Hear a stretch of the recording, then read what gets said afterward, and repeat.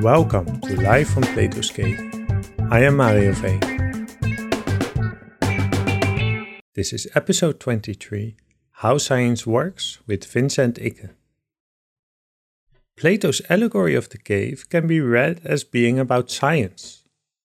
We're all watching shadows here in society, but somehow scientists are able to say something about the fire and the objects carried in front of it.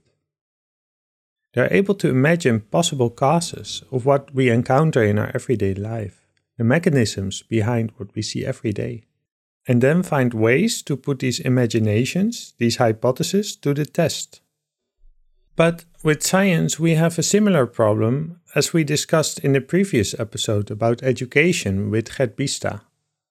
Because there's how science actually works and the conditions it needs to thrive. And then there's the idea of science that exists in society about how it works. And this idea, this picture of science, determines what role we give to science in society, including who gets to do science and who does not, which projects get funded, and what we demand of the scientists working on that research. For instance, demands of a clear question and predictable results. But it's kind of ironic that fund is the root of fundamental, but fundamental research is hardest to get funded. What if the way society envisions the scientific process is not how science actually works? Today I'm speaking with theoretical astrophysicist Vincent Icke. We've spoken twice before, in episode 7 on astrophysics and exolife, and episode 9 on the biggest question in physics. So if you want to know more about his work, listen to those episodes. In this episode, we'll speak more generally about how science works and what kind of society would provide the optimal conditions for science to work. We discuss some of the topics from Vincent's latest book, which has been published in Dutch as Licht tussen waarheid en wetenschap, which can be translated as light between truth and science. In that book, he writes, how do we deal with the unknown? How do we increase our knowledge and our understanding?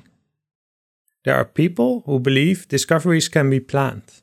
They call this the scientific method. But usually it's actually a political method. According to the bureaucrats who claim to know how science works, that method consists of a 4-step cycle. Question, answer, publication, and application, and then the next question. In the Netherlands, this supposed cycle is the basis of government funding of scientific research, but that's not how science works. We recorded this conversation at Vincent's home on the 25th of October 2022, which happens to be during a partial solar eclipse in the Netherlands. Thank you for inviting me to your study this time. Hi, good morning. A special day because it's a solar eclipse, so It's a very special occasion. Thank you very much. Yeah, there's a partial eclipse in the Netherlands. How is that for you? Is that for you normal every day, or is there something special about it? Well, scientifically speaking, there's absolutely nothing we can learn from solar eclipses these days, but I find that the emotional aspect of science shows very clearly in this case, because it is something that you can directly connect to. It really happens, So it's just like when you're looking at a dark sky, you see the planets or you see the moon, the direct connection with the universe is so wonderful in those circumstances. I mean, in my work in theoretical astrophysics, I'm always looking down, as it were, just looking at my papers, looking at my algebra, looking at my computations. But looking up at the night sky is something truly fantastic. And looking up at the day sky, like today when there is a solar eclipse, is also very nice. And so to try to imagine what this must have been 1,000 years ago, right, when people hardly understood anything about the way the universe works, how impressive it must have been. And still, with that frame of mind, it is still impressive today. It's just simply beautiful. Yeah, I was speaking yesterday with a friend about, I don't know if this is from Kuifje, from Tintin, but if a long time ago you did have some knowledge, you were able to predict a solar eclipse, you could wield quite some power, because Yeah, there is Tintin has is 2 albums, and the second one, the Temple of the Sun. Tintin knows that there's going to be an eclipse, and he and Captain Haddock are going to be executed, and he asks it to be happening at the particular hour, and then all of the people who have captured him sort of suddenly think that he has supernatural powers because the sun hides itself, right? Which is really strange because Hergé, the writer of this Tintin story, framed this in the Inca Empire. And the Inca knew perfectly well that there's a regularity in eclipses, right? There's regularity in lunar eclipses, there's regularity in solar eclipses. The so-called Saros period, when certain types of eclipses repeat, was already known in those days. Except people didn't know the mechanics, right? Yeah. They just simply didn't know how the mechanics of the universe works. And that, of course, scientifically speaking, is fascinating.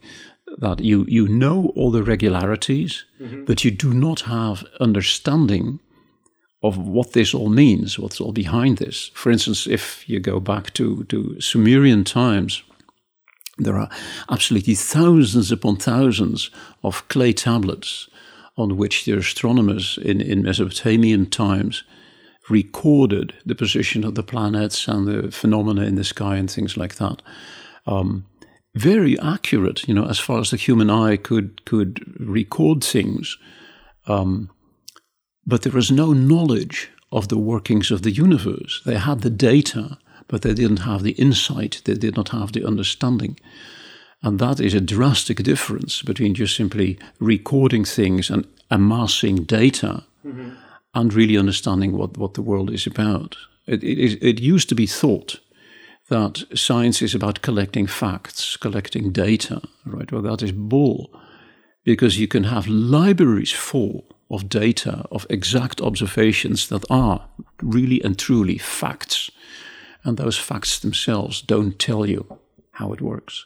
In order to go from facts to understanding, you have to invent something, you have to think of something, you have to frame a hypothesis. You have to think, you see these regularities in the solar eclipses and the lunar eclipses, and then you notice, isn't it remarkable that there's always an eclipse when the moon is not in the sky?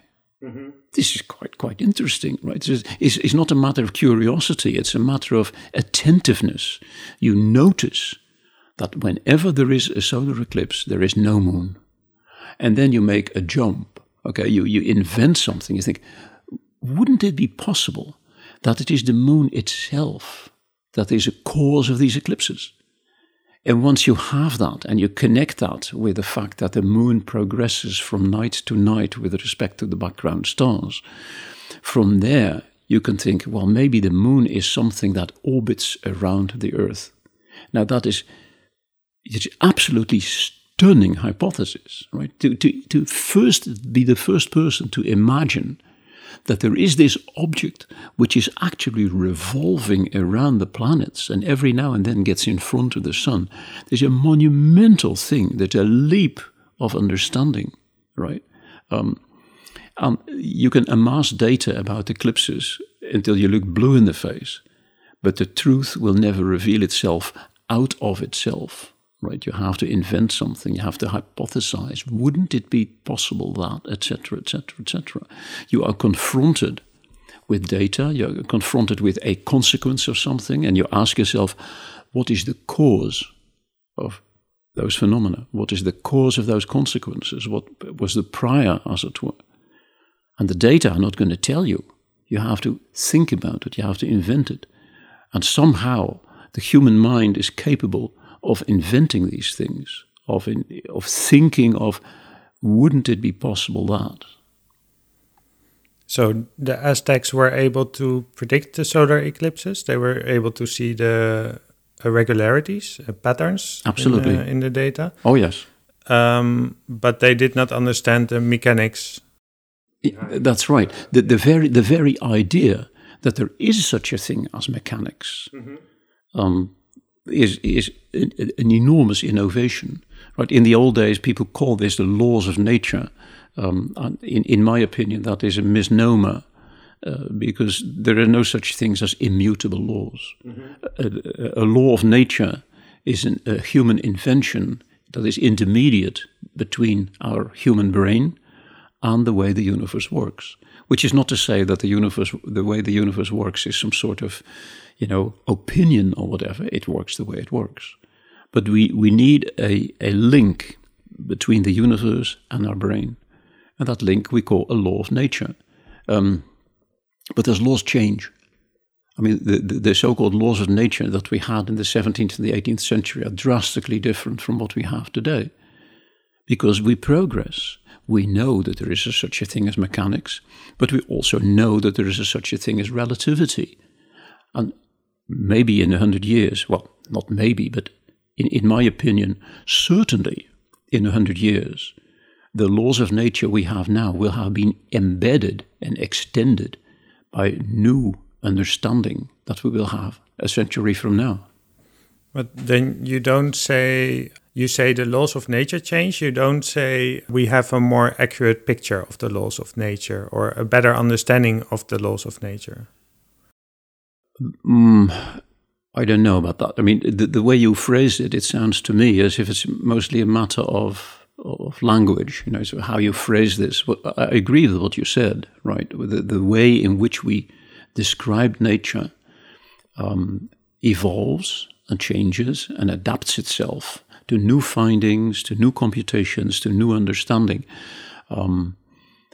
But you can see the laws of nature as sort of a successive approximation, right? But even that is not correct because it isn't as if, let's take again classical mechanics, right? It isn't as if we refine the theory of classical mechanics. We have classical mechanics and then we find out, like it happened in the late 19th century, that there is something special about the speed of light. The speed of light is invariant, it never changes. And therefore you have to modify mechanics, but it isn't as if you refine it. It becomes something really different. And then after that, we discover there is such a thing as quantum behavior. And you have quantum mechanics, but quantum mechanics is not a refinement of classical mechanics. It is a change. It is drastically different. And there are things in quantum mechanics that are just simply absolutely incompatible with classical mechanics, which for us, of course, makes it different to understand these things and to really intuit, as it were, to get an intuitive grasp of what is actually going on. So it isn't as if our understanding of nature is fluid in the sense that it could be anything, but it must be adapted to what we find in our observations, what we find in the laboratory, what we find in the universe, and that it's very difficult to describe. Yeah. You can try to say, for instance, well, it is like Darwinian evolution, right? Like Wallace and Darwin, sort of invented this idea. You have a lot of variation and then you select what works best and that will survive. To a certain extent, the improvement of our understanding of nature works that way. We invent lots of different hypotheses. Wouldn't it be this? Wouldn't it be that? Perhaps we have these particles. Perhaps we have that behavior of space and time. But then you compute the consequences, and the hypotheses that did not really reproduce the consequences will have to disappear or have to be modified or something. It is an analog of the way it works. But there again, it is not exactly the same. What does remain the same, however, is that in order to make progress, we have to have a variety. You see phenomena, and you have to have a variety of hypotheses of what this could possibly be behind this. What could the cause of these phenomena be? And then experiments and predictions and stuff will determine whether or not what you have invented, what you have thought of, is correct or not. And even correct is something that you have to take with a big grain of salt, because there is no such thing as correct. It is temporarily correct. Yeah. correct seems like you have you can check. You have a picture and you have the reality, and you can check your picture against the reality. Yeah, let me give an example. Right, even my dog knows that when we go out in the street and it rains, that rains and cloud go together. Mm-hmm. The dog knows that perfectly well. He looks up and he wants to go back home. Now, if rains and clouds go together, you can ask yourself as a scientist, what is behind this? What's the mechanism? And then you have to frame a hypothesis. And the hypothesis would be, in this particular case, if rain and cloud go together, maybe a cloud is made out of droplets, just like the droplets of the rain. And then somebody else comes by and says, look, that's completely illogical what you say, because if a cloud is made of drops, like rain, why doesn't the cloud fall down? Well, then you know from experience that very small drops get carried by the air streams, right? Because there's a lot of friction between the small drop and the air. So your hypothesis is refined, and you will say a cloud consists of very, very small droplets of water. Then you make a prediction. You say, if this is true, we should see a rainbow when there is a sun behind the clouds. Yeah. Because you see a rainbow when there is rain falling down. So if a cloud is also made of drops, you should see a rainbow when there's a sun behind the clouds. And lo and behold, this is true. Mm-hmm. The phenomenon is called the glory. That is sort of something that meteorologists call it, the glory. And you see the red and blue colors of the rainbow in the clouds. So that confirms your hypothesis. Does that mean that this hypothesis is necessarily always correct? No. Because then you can ask yourself, if this is true, where does the snow come from? Or hail?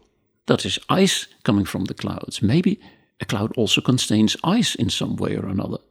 That's another step. And you go on and on and on. So if you have a confirmation of your hypothesis, for instance, in this case, that if you have the sun behind the clouds, you can see rainbow phenomena, that doesn't mean that this is necessarily 100% always correct. It is only correct under certain circumstances, and it may be refined or extended in the future. So anything that you find, it is temporary. It doesn't mean it is wrong, but means that there is always room for improvement when your knowledge proceeds.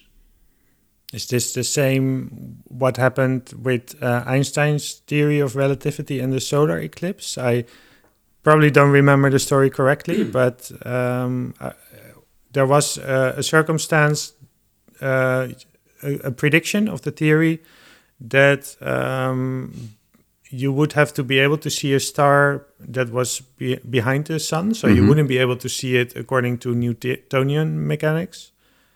But you couldn't see that because the sun is too bright. So you need a solar eclipse to... No, it's slightly more complicated than that. If it was already known in the 19th century that if you apply Newtonian mechanics to the motion of light, that light gets bent. Yeah. That's very simple. As light comes in with 300,000 kilometers a second, and when you shoot light past an object like the sun, you can compute. It's very simple to compute from Newtonian mechanics how much that light would be deflected by the gravity of the sun. Observing that is very difficult because the effect is very, very, very small. Gravity is quite weak. So you can only see this during a total solar eclipse, because then you can, as you said, right, the light from the sun is hidden by the moon that is in front. And then when you observe the position of stars next to the sun, and you can see that now because the main of the light of the sun is now blocked out, you will see that the position of the stars are shifted outward with respect to the disk of the sun due to the bending of the light rays. Now, when Einstein came with his general theory of relativity, that was not a theory of gravity.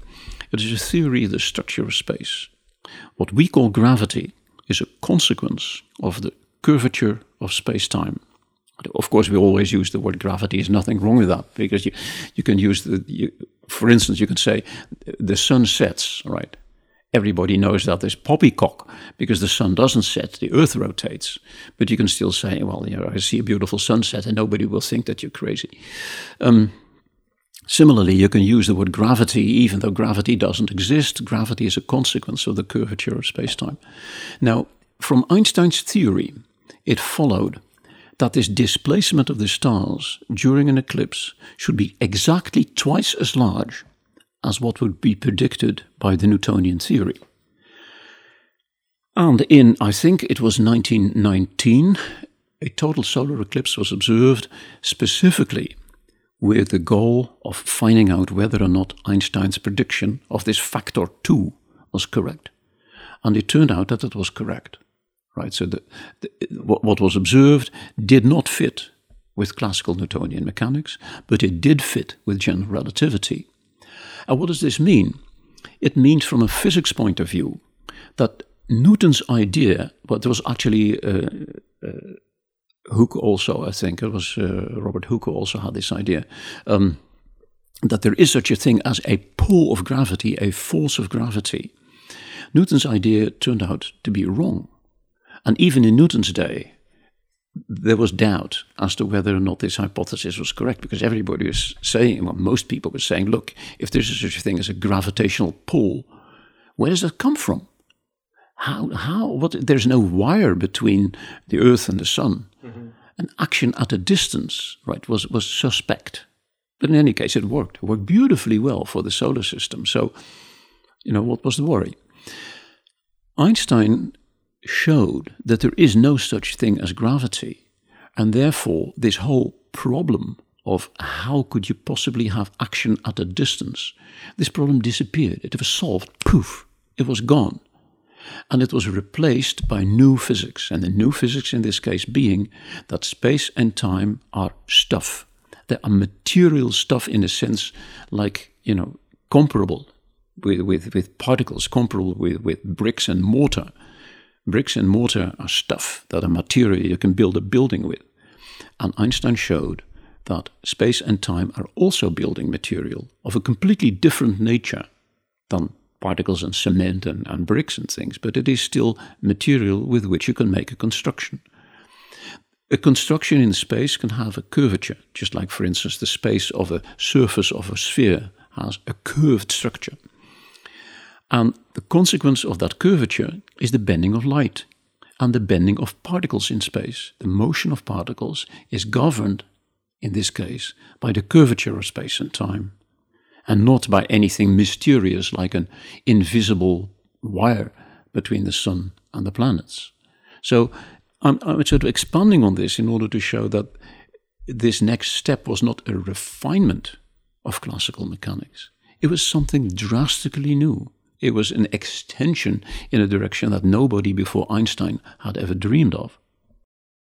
How would this be different if, let's say, we didn't have knowledge of Einstein's theory, but someone was observing the solar eclipse and they were making the same observation, mm-hmm.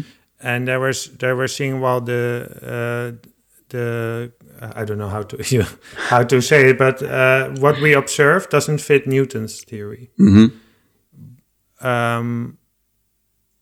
But they didn't have any, because on the basis of Einstein you could have two choices, or you have three choices. Either we observe what Newton's theory predicts, or we observe what Einstein's theory predicts, or it's somewhere in the middle, which I think happened with the Higgs boson a while ago, that they found something but it didn't confirm either theory. Mm-hmm. So how is it different when you wouldn't have this new? Does it matter that you have this new theory? Oh, yes, it does. But what you are proposing is what, in my view, would be a different hypothesis. Mm-hmm. So let us imagine, that there had not been this prediction by Einstein on the basis of his theory, but that observers, astronomers, had found that the position of the stars was different from what you would actually have expected. That's perfectly possible, right? And then the question, of course, is, well, curious, what could be the cause of this? And for the cause of this, you would have to frame a hypothesis. You have to come up with an explanation that is an invention that didn't exist before. And Einstein's explanation in this case would be the structure of space-time. But it's perfectly possible to have another hypothesis. For instance, do the following. Hooke and Newton proposed that gravity decreases proportionally to the square of the distance. If you make the distance between two objects twice as large, gravity between them gets 2 times 2 equals 4 times weaker, and 3 times further away, they have 9 times weaker gravity, and so on and so forth. Now, it is possible to explain this shift of the position of the stars during a solar eclipse by assuming that gravity does not obey exactly this 1 over r squared, we call this 1 over r squared behavior. That would be different. In other words, you would have to modify the Newtonian Hooke prescription for gravity. This has been done, in fact. There are certain motions in our universe, very large scale motions of galaxies, a motion inside galaxies, that require the presence of dark matter. Okay, so for instance, a galaxy like ours, or the Andromeda Nebula, or other galaxies, they rotate faster than you would think on the basis of the mass that we see is present in stars. So there must be more mass than the mass in stars. We call this dark matter, and in some cases there is a lot of it. Now, you can do either 2 things. You can say there is such a thing as dark matter, and we don't know what it is. Or you can say there is ordinary matter, but it does not behave according to ordinary gravity or to ordinary Einsteinian theory, but we need to modify this. This theory is called modified Newtonian dynamics, MOND, MOND people call it, and it makes predictions. Yeah. You can say, look, if the modified Newtonian dynamics is correct, then we should observe the motion of galaxies being such and such and la-di-da and a whole lot of other things that you can compute and compare with what actually is observed by the astronomers with their beautiful telescopes. So that is exactly what you just proposed a moment ago. You said, isn't it possible to come up with something else, namely a different theory of gravity? And the answer is yes, it has been done. I think this is symptomatic. It is not symptomatic, but this is sort of emblematic. This is typical for the way in which science works. You have, on the one hand, the hypothesis that space-time curvature does everything, and there is such a thing as dark matter. Or you can say, well, no, we need to modify things because the way in which space-time or gravity works is rather different. That's possible. Then you have to ask which of those 2 possibilities is actually correct. And in order to do that, you have to make a prediction.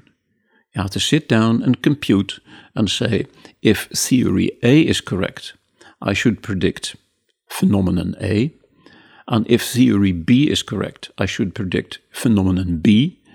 Then we go to our observational colleagues with their telescopes and things and say, look, which of these 2 do you actually observe? Mm-hmm. And then there are basically 3 possibilities. Either A is found to be correct, or B is found to be correct, or both are found to be wrong. And if one of the 2 is found to be correct, you have to say, look, that particular theory, in this particular case, Einsteinian theory with dark matter, is for the time being the correct one. And then, of course, there's a new question that comes up and says, look, if it is true that Einsteinian theory is correct and there is such a thing as dark matter, what is that dark stuff? I personally don't use ever the word dark matter if I can avoid it, because the word matter already suggests that it is stuff that is comparable to your body or mine, or bricks or cement, or the surface of Earth or something like that, right? You already make assumptions based on your current understanding. Exactly. While it might be something completely that we don't know yet. That's right. That's right.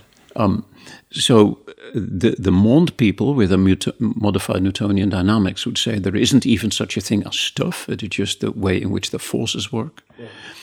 Or you can say, like what I do, there is evidence for stuff, or the everyday parlances, you use the word dark matter. But you have, with words, you have to be exceedingly careful. Since we're still on the astronomy tack, let's consider the word Big Bang, right? It was invented by Fred Hoyle to make this idea ridiculous. We now know that this is correct, but the word Big Bang suggests that there is an existing empty space, and at one particular point, at one particular time, there's a giant explosion in space. Yeah. This is drastically wrong. That is totally not the way it happens.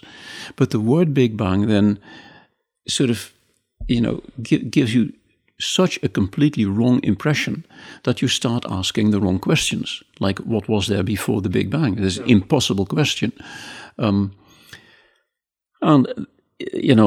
In algebra, if you write it down in formulae and in equations and stuff, you don't have this problem. Yeah. And that is, of course, because our friends, the mathematicians, have been so clever as to define things in such a way that there can be no two meanings for the same concept. Yeah. But in ordinary language, the language that you and I used during this podcast, in ordinary language, this is not mathematics. So a given word, like understanding or experiment or fact, all those words we use in language are somewhat fluid. They're a little bit vague, which of course is very useful. I mean, you and I could not communicate, and we as humans could not communicate with one another. Yeah. If our language were not pliable, it would not be adaptable. No, then you could only communicate if you exactly understand the same thing. But in our language, it's actually good that we have some space. We think we mean more or less the same thing, or we're pointing at more or less the same area. Exactly. This is, of course, the most noticeable in adjectives. When I say a sunset is beautiful, I use the word beautiful as an adjective, but for you and other persons and stuff, the meaning of this would be drastically different when you try to compare it, right? Yeah. But even so, you and I can agree on things that we find beautiful. And we go to a museum and you say, I find that it was a beautiful painting. And I say, well, it wasn't really made for me. And then I see another painting and I say, I find that beautiful. And you say, well, it wasn't really made for me. And then there will be some paintings in the museum that you and I agree on. Yeah, that's really beautiful. Mm-hmm. And still, our mental concept of beautiful for you and me will never ever be the same. Yeah. And we can talk about it. We can both enjoy this museum. But, that would all be impossible if the word beautiful had precisely and exactly only one meaning. We could never communicate about stuff like this, right? And similarly about seemingly ordinary things. It's only you use a word. We have a dog in the house here, right? Well, there's a dog, but that's not one particular animal. Yeah. Right? Is it a small dog? Is it a big dog? Is it this breed? Is it that breed? Is it old? Is it young? Blah, blah, blah, blah. The vagueness of words are a blessing in language, but they are a curse in the description of nature. Mm-hmm. And that is why we use mathematics. Yeah. Yeah, I really like this direction because, we can kind of go three ways with this. One is that Charles Sanders Peirce, a philosopher, said that if this weren't the case, we would never invent something new, because it relates to what you say about hypothesis and imagination, because you could only speak about everything that you already know for 100% sure. So if this idea of science that you just have to observe the data and then by induction you get an understanding, but that can't happen like that, because you can see patterns, but you don't have in order to have a hypothesis about the mechanism, you need this new step. And the other way is by deduction, is you can make predictions, but you can only make predictions on the basis of what you already know 100% certain. So it would be maybe we would have less misunderstandings in society, but we wouldn't have any innovation or evolution, I think.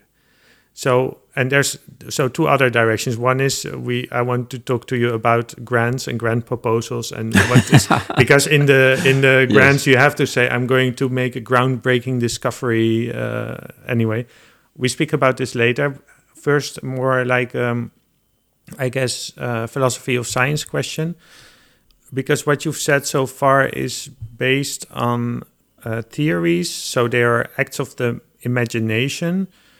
But as you write in your book as well, we are also kind of anchored in the universe, because you have to make these predictions and you have to check if this actually happens. But what if there's a theory that is actually, if you can look from a God's eye perspective, which I don't know if it's possible, you can say, well, this is actually how it works. But that theory doesn't make any predictions that we can verify. So it could be, or maybe it could be someone just in a room thinking this up and thinking, wow, this is how it works. I think it kind of works like that with string theory, where you have this whole mechanism, but you can't really make a prediction on it. And on the other side, you have this kind of, you compare it to a dentist, you make predictions and you adapt it. So you're kind of working your way through this path. But if it were the case that this other theory were more correct, but you don't have predictions, then we have a problem. In my opinion, any description of nature that is incapable of making verifiable predictions does not count in science, at least in the physical sciences, right? In the little book I wrote about it, this is in Dutch, it is called Licht tussen waarheid en wetenschap, light in between truth and science. I do claim that in order to qualify as a scientific explanation, as a scientific theory, one must of necessity make testable predictions. Because otherwise, there is no way in which you can discern between various theories or various descriptions, right? And I think in society, people already realize that this is the case. That there are important things for humanity for which a test does not exist. There is no such thing as a test as to whether a particular religion is right or wrong. There is no such thing as a test as to whether a particular poem or a particular painting or a particular piece of music is right or wrong. Those are untestable things, and still they are important to us as humans. So in this respect, I think that the physical sciences stand apart from other things that humans do, because we have incorporated the test as an essential part of our procedure. And you can only test things when there are predictions, right? You when my theory about the motion of the moon around the Earth and the motion of Earth around the sun, when my theory is correct, I predict that in the year 2026, on August the 8th, there is going to be a solar eclipse visible in the Netherlands that will cover 88% of the surface of the sun. That is a prediction that I make right now while this solar eclipse outside the house where we're sitting is taking place. I also predict that the eclipse will be total, where the moon will be completely covering the sun, to be seen from the north of Spain. So if you happen to be in Spain and having a holiday in the beginning of August 2026, I predict that you will see a total solar eclipse. And that is based on a mechanical description of the solar system. Now, you can come up with something else, but unless there is a testability that you can actually go to the north of Spain and verify whether or not on the 8th of August 2026 there is going to be a total solar eclipse, you can say anything you jolly well please. And therefore, there is grounds for disagreement, but that disagreement is insoluble if there is not such a thing as a test. when one particular religion says that this religion is true and another drastically different religion says that this religion is true, there is no observation, there is no test, there is no experiment that can say whether or not one or the other or both are wrong. And of course, we know that in human society, that is a great cause for conflict. Leibniz, a great scientist and mathematician, said in one of his writings that he hoped that at some time in the future we would understand the workings of the universe so well, including the workings of our mind and the workings of our psyche, of our soul, as it were, that a quote, it's a vague quote from Leibniz. I'm not really certain if this is literally correct, but the quote goes approximately as follows, right? If in the future there would be two philosophers who differ in opinion, they would sit down at the table, look at each other, possibly in a friendly way, and say, let us compute. Mm-hmm. Right? Now, of course, that hasn't happened. Leibniz did never see this coming true, and we never will, because there are many things in human society that you simply do not allow a test. But without a test, there is no such thing as physical science, and that is basically my response to your hypothesis. Yeah. You have to be predicting things. You have to be something that is testable. But it could be that I think that Leibniz in his time, he had a kind of understanding. He was also a philosopher. He had kind of understanding that maybe more in line with quantum mechanics. And well, at the time he was living in where the atomistic and the Newtonian worldview was dominant. Mm-hmm. So in his time, we could say maybe that he would have been more right about certain things than his contemporaries, but he wasn't able. The technology didn't exist. Maybe some other things didn't exist. He wasn't able to make predictions yet, but still, he could be more right in that circumstance. And so my point is not.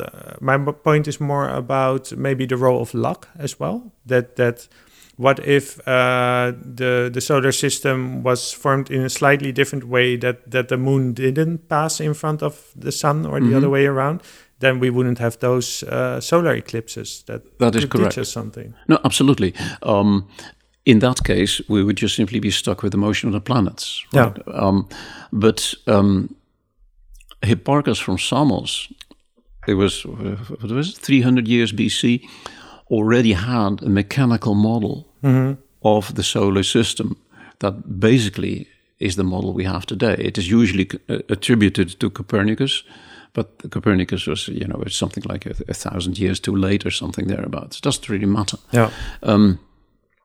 When you go back to Leibniz's optimism of being able to settle philosophical arguments by just simply computing, you have to go back to his days, right, when the successes, the quantitative, computable successes of Newtonian mechanics were absolutely overwhelming, right? It's just fantastically beautiful that the tides and the motions of the planets and the motions of the stars, la-di-da, just you name it, right? That all seemed to fit this wonderful mechanical theory of Newtonian mechanics. And from that to have the what shall I say, the feeling, the hope that conflicts would be something of the past because we understand nature so well, right? That was, even in those days, very, very oversimplified. Yeah.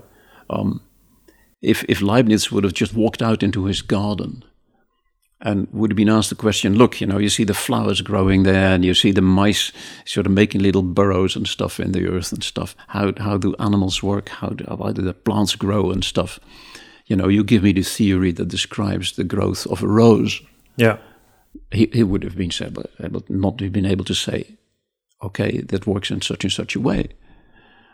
However, there was the hope that someday in the future we would discover the forces, the laws that govern the growth of a rose and the walking of the running of a mouse or something. What I find remarkable is that even in those days there were phenomena of which it was perfectly clear that they could not be explained, even in principle, by Newtonian mechanics. Mm-hmm. And one case in point is the diffraction of light. Okay, if you have light that follows a path in space, and you let that light make a shadow from a very sharp edge. You take a razor blade, right? There's a very sharp edge. And when you look at the shadow of a razor blade, and you look extremely carefully, you see that the shadow is not sharp. The shadow is a little bit wavy. Okay, there's a little bit more light and a bit less. It's sort of like a little ripple, as it were, on the side. That was already observed in those days. There is absolutely no way that Newtonian mechanics can explain that. We know now why this is. That is because light has wave properties. Yeah. Light is a wave, and waves can make interference, and interference will make these diffraction patterns and stuff. So if Leibniz and his colleagues had been sufficiently attentive, not curious, but attentive, just simply seeing things that are drastically different, they might even have picked that up. But it doesn't really matter. They were brilliant people, right? I'm not really dumping on them. But it took, until 1926, until Schrödinger came up with this Schrödinger equation that describes precisely how this happens in the wave particles, in the wave light, and so on and so forth. Yeah. Okay, and as already mentioned in the beginning of our conversation today, if you come back 100 years from now, I really want to live that long. I won't, but just simply just jumping 100 years in the future and seeing the ways in which our current understanding of the universe have improved in directions that we cannot even conceive of today, that would be just fantastic. That for me is really emblematic for science, that you're not just, I'm hoping that the predictions that I made will be right, but that there are probably things that maybe even things we're looking at right now that, it was there all along. The data was there all along. We just didn't see it. Yeah. So I love speaking about science in this way and thinking about it and thinking about the past and also thinking about how science, the way it works, is very connected to the society that it takes place in. And in the last episode, I spoke with Gert Biesta, who's a philosopher of education. And in his book, World-Centered Education, he asked this question, because you can have the question, what kind of school does the society need? So, and then you usually get the answer of, we need to teach mathematics and this and this and this to prepare people for functioning in society. But he asked the question, what kind of society does the school need? So if you disregard all the useful functions of school, and in this case, I want to speak about science, of course, science can do a lot of good for us, but if you just think of what you explained as the scientific process and the way science works, what would be the ideal situation or this ideal society? Whoa.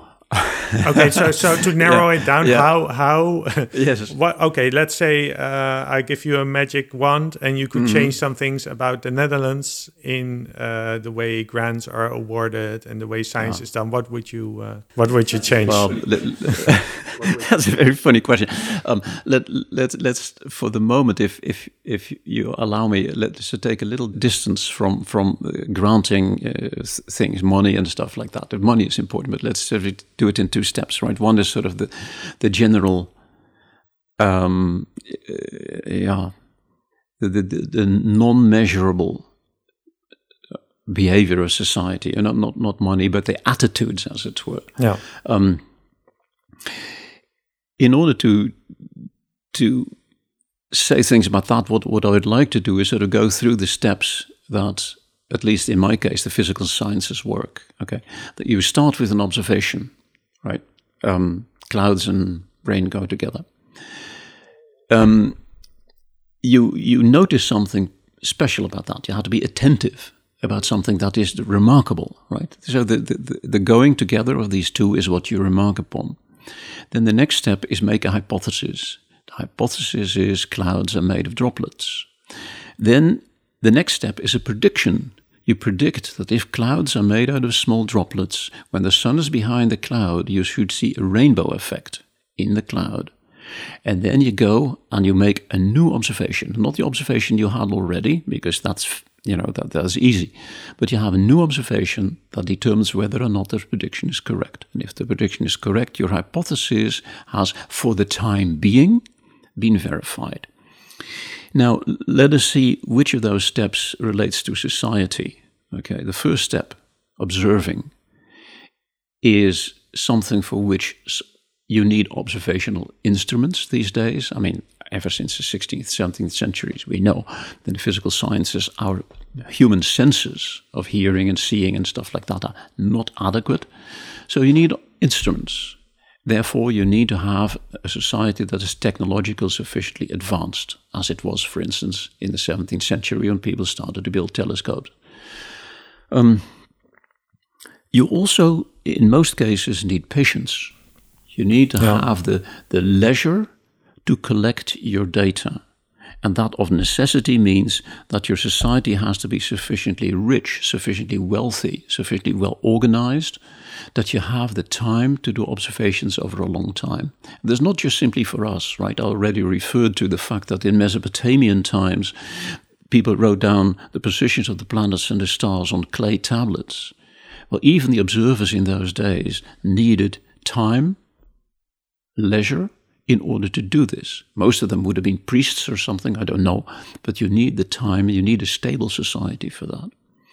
Then the next one is you have to notice something. You have to be, observant. You have to say, well, wouldn't it be peculiar that? That requires in society that those individuals that have that capacity, that are attentive, that see what other people do not see, that those individuals are permitted to do that, which means that society has to be permissive. You have to allow people to do these things, right? You do not have a robot society, but you have to be permissive, as it were, to a certain extent. But what does that mean concretely, being permissive? Well, let me take my own example. I'm a professor of astrophysics, which means that my society, the Netherlands, Europe, have given me the liberty to do that. That is permissive. There is nobody that stands behind my desk and behind my books and my computer and stuff saying, no, Vincent, you cannot do this. You must start doing something else, whatever. No, I am, as it were, an emissary. I've been allowed by my society to do this. Mm-hmm. And let me make no mistake about this. I'm very grateful for this. And not only I myself, but my colleagues also who do science have to be permitted to do it. Yeah. All right. So you're a professor, but you also know I don't know how it is in your field, but in my field, you have the postdocs that have contracts for 1 year or 2 years, and they're very dependent on. Sorry, I'm already going to the practical situation. There is a certain career progression. Yeah. Right. But even students who started, for instance, you start to study astronomy. Mm-hmm. In my particular case, I studied theoretical physics, I studied astronomy. I have to be permitted to do that. My parents, straight after the Second World War, did not originally think this was a very good idea, because they thought that it would be better if I started to study medicine. Yeah. But becoming a medical doctor, you are immediately useful to humanity. Whereas if you're an astrophysicist, this is not so clear. Right. But I was permitted by my parents and by my society to follow a career in theoretical astrophysics. That is, and that was true when I was a student. That was true when I was a graduate student and wrote a PhD thesis. And that was true through the rest of my career. And that also holds for other people working in this field, right? We are allowed to do this. And that not everybody becomes a professor is purely a matter of, numbers. I mean, everybody who graduates in astronomy could not possibly become a professor, because all of a sudden the university will have 200 million employees. There's no such thing, right? No, I also mean in terms of you are allowed to spend time on it, but let's say the lower you are, maybe as a student is also an ideal situation. But if you go further, you have to write a project proposal. And this project proposal has to be approved by many other people. But look, no, I'm sorry. What the financial and personnel consequences of this are, let's postpone these for a moment. Okay, because I'm really thinking for the moment more about the cultural and abstract properties of society. Okay, yeah. And the fact that society allows people to do certain things like this is extremely subtle and important. I mean, if I were to be a scientist in China, which is an absolutely totalitarian rogue state with cameras all over the place and people recording even if I go to the toilet, okay, you do not have the liberty. You are not allowed by society to do things the way you think best. Yeah. There is some kind of communist party that has determined what is best, and your opinion does not count, is not being asked for. So that liberty, that freedom, is something which is absolutely essential for science, I think. Then the next step, framing a hypothesis, again, is something that relates to a person. Some people are good at it, some people are not so good at it, right? If you're not so good at it, then you will never become a scientist in this particular case. That doesn't really mean in any way at all that you are less important than any other human person. I mean, all people have the same rights, but you're just simply not sufficiently suited for this. Mm-hmm. You know, I'm not a sports star because I cannot run fast enough. This doesn't mean I'm any less than anybody else, except I don't run so fast. So the ability to frame good hypotheses is something that some people have and other people don't, and we do not know why this is, but society permits the people who do have this property to proceed, just like society permits people who are exceedingly good at other things, like artists or bricklayers, I don't know what, right? I mean, if I have my water mains installed here, I don't want to have leakage anywhere, so I need people who have talent for doing these things. Yeah. They're valuable. Anyway, so the next step, making a prediction, usually requires instrumentation.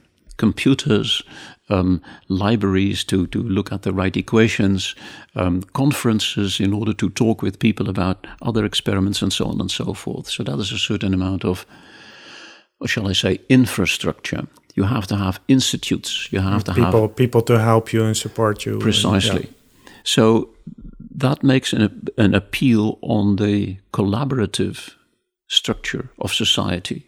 We humans, we are group animals. Mm-hmm. We're not like a tiger who is an individual. We're monkeys. Okay? We're group people. And the group behavior at that particular step is important. You should cherish it. So you should have conferences, you have lecture series, you have colleagues to talk with, etc., etc., etc. Yeah, which is also an environment where people can imagine and form hypotheses. Yeah. And again, and it's good that you say that, because there again, that refers to what I said earlier, that a certain amount of permissiveness, a certain amount of liberty, a certain way of allowing people to do, I sometimes call it thinking crazy thoughts. Mm-hmm. I am permitted by my society to think crazy thoughts, and then to verify whether those thoughts happen to be correct in our universe. And then the final step, when you observe and try to find out whether a prediction is correct or not correct, requires material investment. We have telescopes. Okay, the space telescope costs 1 billion euros. Yeah. That is serious money. And we can build these things because all of society, in this particular case Europe, okay, spends a very small fraction of their gross national product, something like a fraction of a percent, on doing these experiments. And the percentage is small, but that doesn't really matter. What matters is the sentiment behind it. The fact that it is spent at all, the fact that my society spends the money of everybody on building a new telescope to look at the behavior of the universe and to verify whether our theories are correct or not, that is a generosity of our society. So permissiveness of society for people to do bizarre things like astrophysics, and the generosity of society to spend a small fraction of the gross national product on science. That is what you need. So and also that of course necessarily means, in order to answer your question, what sort of society would you require? The society must be relatively stable and relatively prosperous, relatively wealthy. Because if we are all starving, if we were all starving, I would not dream of asking for a new telescope. No way. But we're not starving, we're prosperous, we're doing reasonably well, and so on and so forth. Of course, there are other requirements, but that's it. And now sort of finally come to your original point.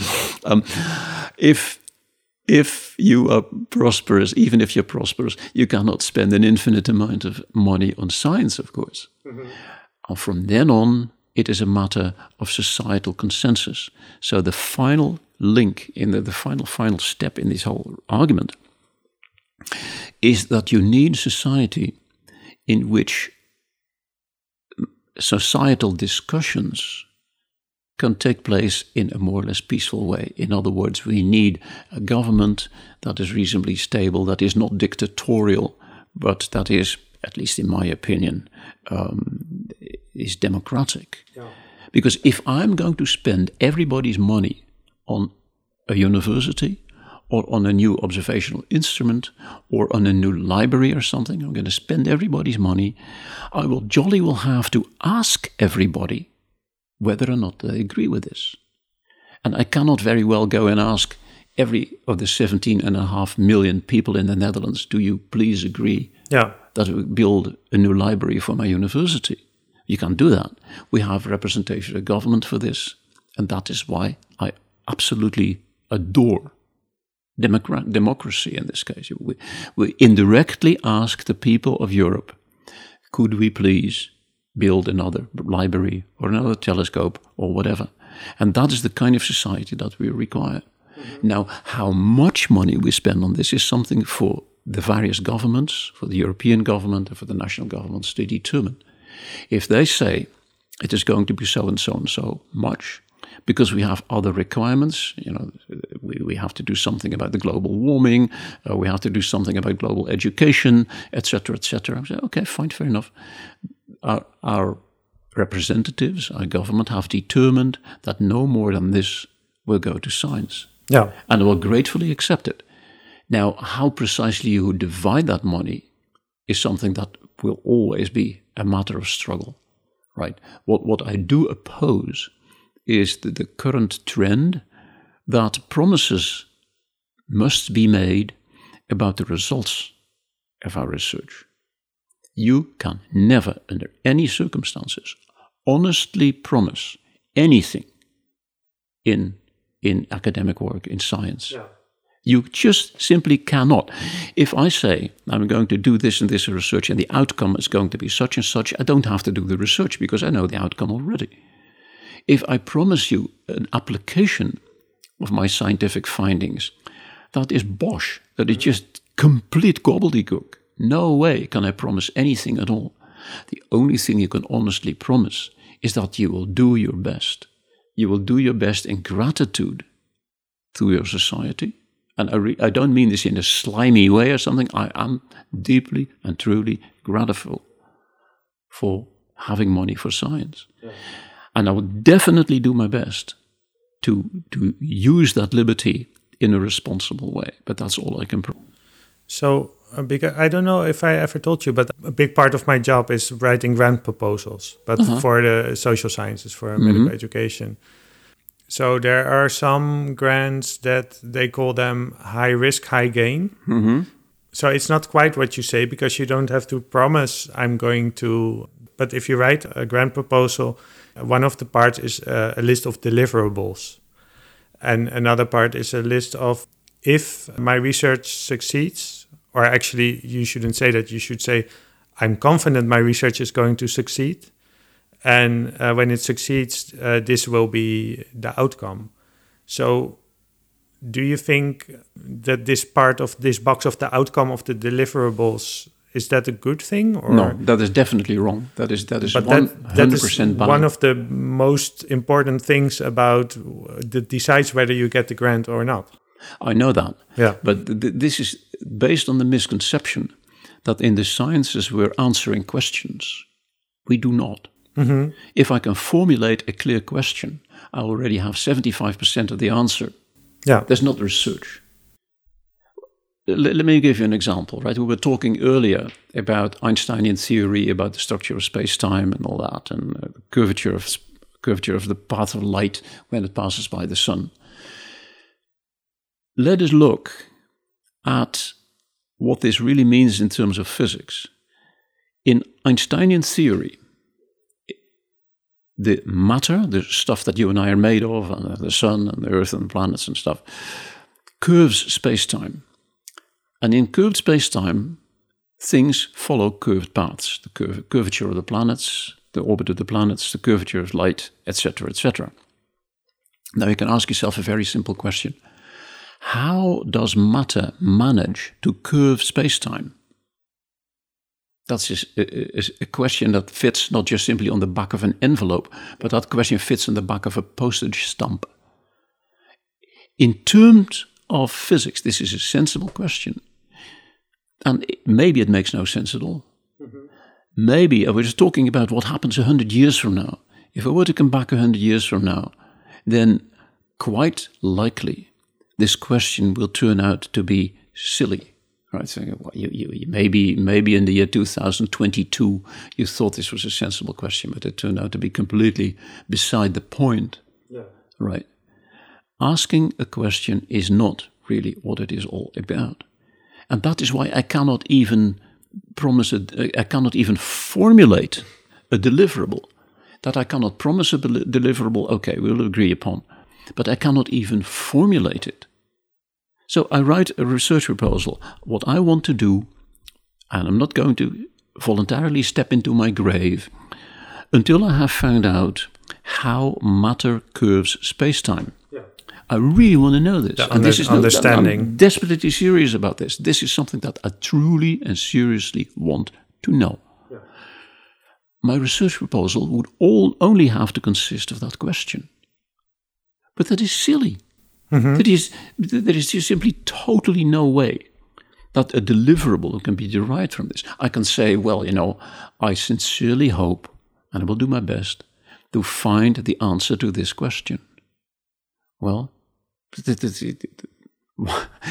I said, okay, give me the money because I formulated the question and I formulated a hope that I will be able to answer it. Yeah. That's all I can do. I agree with what you say, but this is not how the current system is set up. I agree with that, and that is why I disagree with the way the system is set up. So what are we going to do about that, or what could be done about it? I don't know. Okay. What I do know is that the formalistic way of saying that what we need is we need to start with a research question and deliverables and so on and so forth, that this does not match the way in which science actually works. Mm-hmm. Right?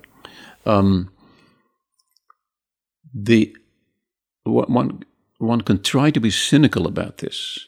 And I have worked for almost 8 years in the United States, and in there the situation is even worse than here. And I know that many of my colleagues were cynical about this to the extent that they just wrote research proposals according to the rules that the government had set for them. Yeah, it's a whole art. Like, okay, you want to do this research? Now yeah. Exactly. But they knew perfectly well that this was a scam. Yeah. Except they said, look, we'll just simply make believe. And by the time we publish our papers, all we're going to say is like, we did this and did that and the other. And what they then do is that if they find results that do not actually fit in the original research proposal, they use this as an advantage, saying, "Oh, we had a even more than what we promised." This is a serendipitous word for this. A serendipitous discovery, etc., etc., etc. Great, la-di-da-di-da. And they make the headlines in the New York Times and so on and so forth. That's a cynical attitude, right? I do not agree with that. Being cynical should not be the appropriate attitude of a scientist. But I don't know what to do instead. All I can think of is go back to what we said, maybe 10 minutes ago, that to impress on policymakers that what we need is a permissive society, a society that says, look, we'll give you a very small percentage of our gross national product to do science with. We trust that you'll do this well, and just go and run with it.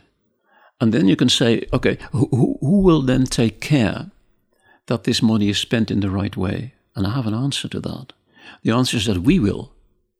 Because there is such a thing as competition in the sciences. I absolutely want to know how mass curves space-time. But a colleague of mine in Munich or in I don't know where will have a similar question. And we're both working independently on this, but there is a competition there. We're not enemies, we're colleagues, but we're still competitors. And as long as there is competition, where different people use their liberties to follow different paths, there is enough tension, there is enough strength in the whole field to make certain that the money is going to be spent more or less correctly.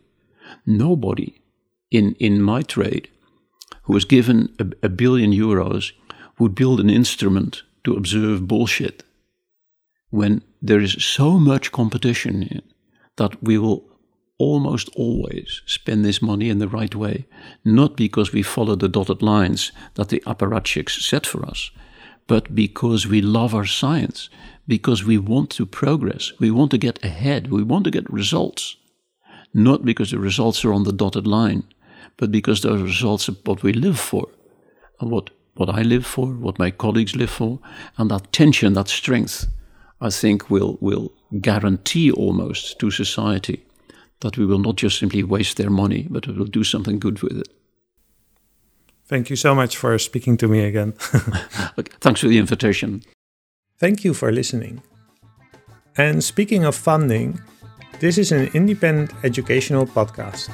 I could really use your support to keep it going. Visit livefromplatoscave.com for ways to do that.